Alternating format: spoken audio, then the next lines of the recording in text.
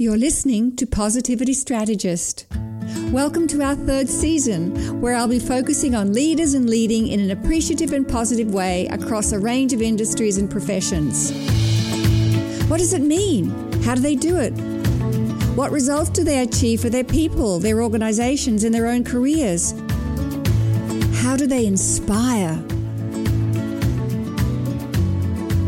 Hello there. This is Robin Stratton-Burkessel, the host of Positivity Strategist. It's been 10 weeks and we're 10 shows in for Season 3 on the topic of appreciative leading. Now, this is my penultimate show for the season.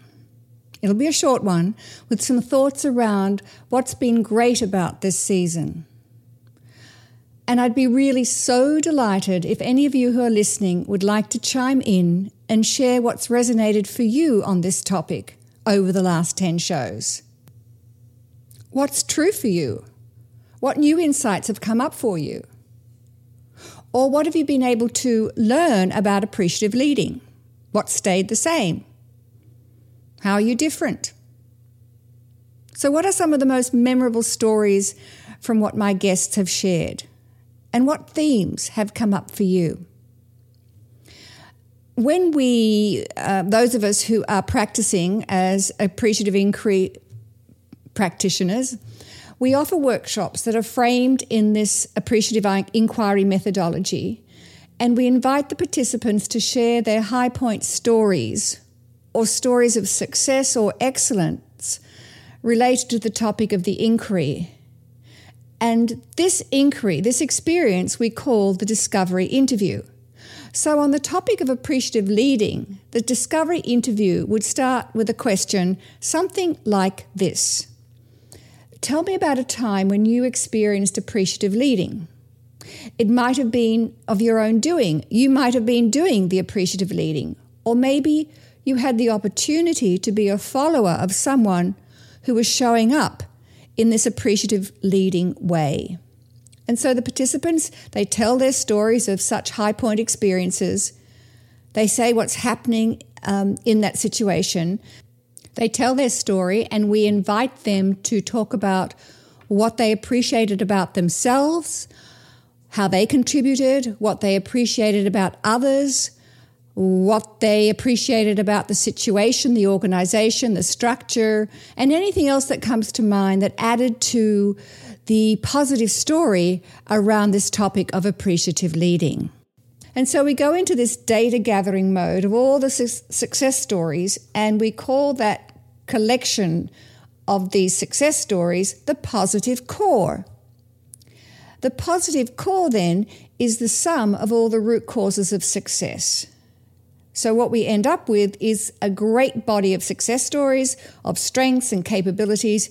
We build on those and we take them into the future.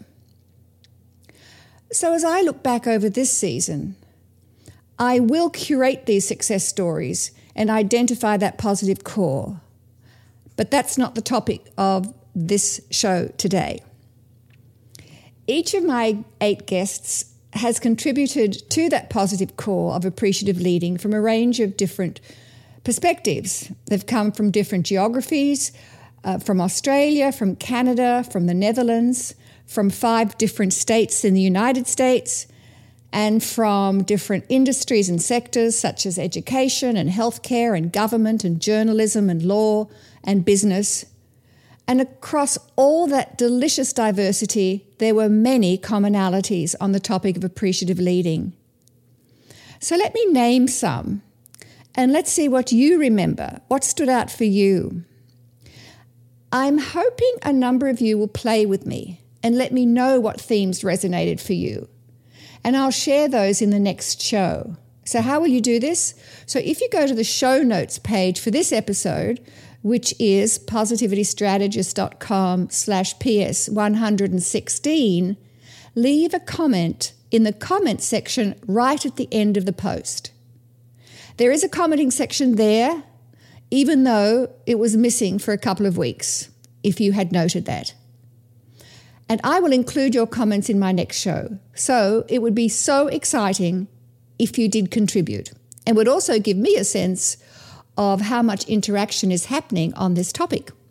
In the meantime, here are some of the themes that I've picked up as I've been researching, preparing for interviewing, and writing up the show notes over the past 5 months. And that's the time it takes to produce such a season. So every show has been a gem. And if you haven't listened to the previous episode, just the one before, which is 115 with Sheila McNee, who offered the social constructionist perspectives on appreciative leading, I strongly invite you to do that because she sums up appreciative leading fabulously. Anyway, here I go, and let me know what you think by adding your perspectives to the comment section on this show notes page.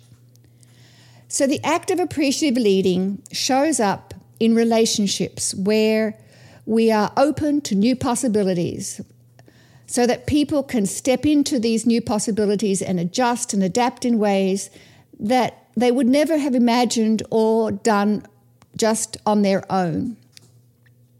It also shows up when the leader, person who is demonstrating this perspective, this act of appreciative leading, is prepared to be changed by each conversation.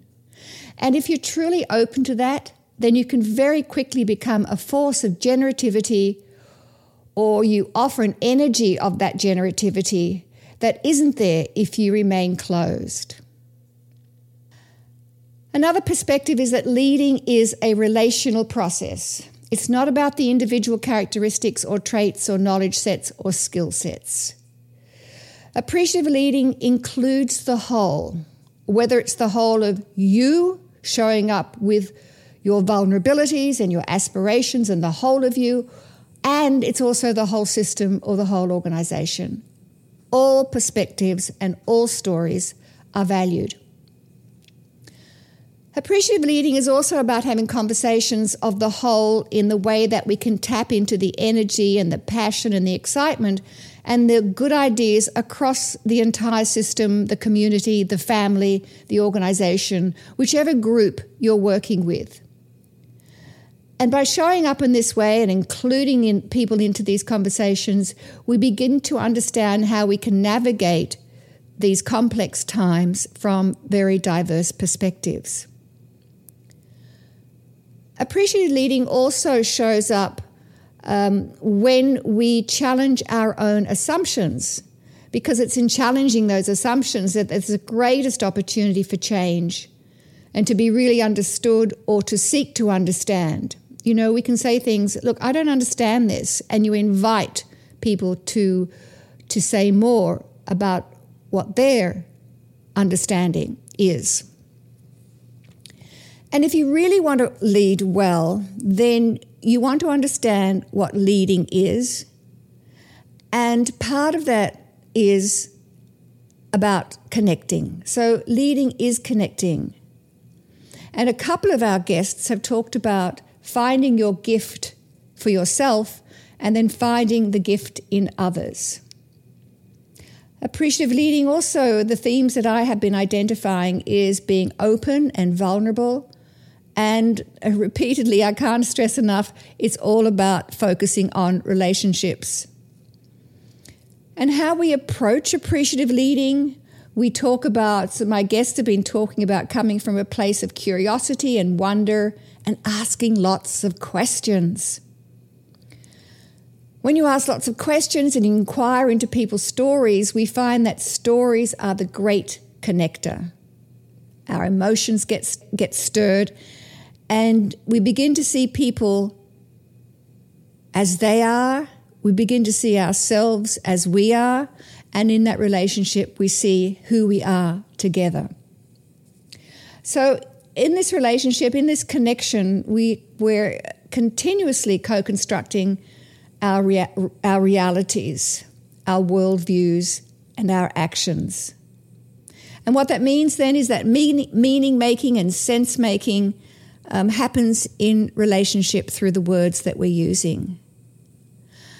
And perhaps I will end my summary here about the themes that I've detected around the topic of appreciative leading by saying something that has come up time and time again in each of these episodes, and that is be open to change. You know, it's not about changing others, but it's actually in the relationship being open to change ourselves. Go to positivitystrategist.com/PS116 and please add your thoughts to the bottom of the page in the comments section. And before I go, I just want to remind you that I've been working on a strength of my own, and that's the strength of courage. So if you've been listening to this season, you'll be aware that I've been inviting you to consider becoming a patron or a sponsor of the show, inviting you to offer some support to take the show to the next level. And I'm still working on what that support might look like, but if you have ideas and are excited about the possibility and want to show your capacity for appreciative leading, let me know. And as a start, you can go to my own, the show notes page here, which I'll repeat, positivitystrategist.com/PS116, and find out more. Or you could go directly to my Patreon page, and that's positivitystrategist.com/Patreon. And I'm very grateful for so far, and this changes now, it's kind of changing rapidly, I'm delighted to say, that I have 3 pioneering patrons. Johannes from Germany, Jupp from the Netherlands, and Janice from New Jersey. Hey, I've just realized 3 J's, Johannes, Jupp, and Janice. Woohoo! By the time this show goes to air, there might be more of you. I'm curious to see how this is going to play out. I hope it may stimulate increased interest and help expand the good work so many of us are putting into the world. You know, we creators and designers usually do it because we feel called to do this work, and we do it for love, yet there is value in what we do.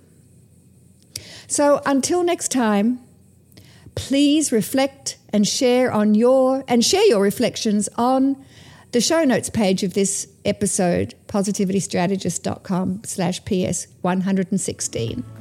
Thanks in advance. If you have questions or ideas that you'd like to hear discussed on upcoming episodes and possibly participate in our show, go to positivitystrategist.com/podcast, where you can submit your ideas or leave me a voicemail. I will respond.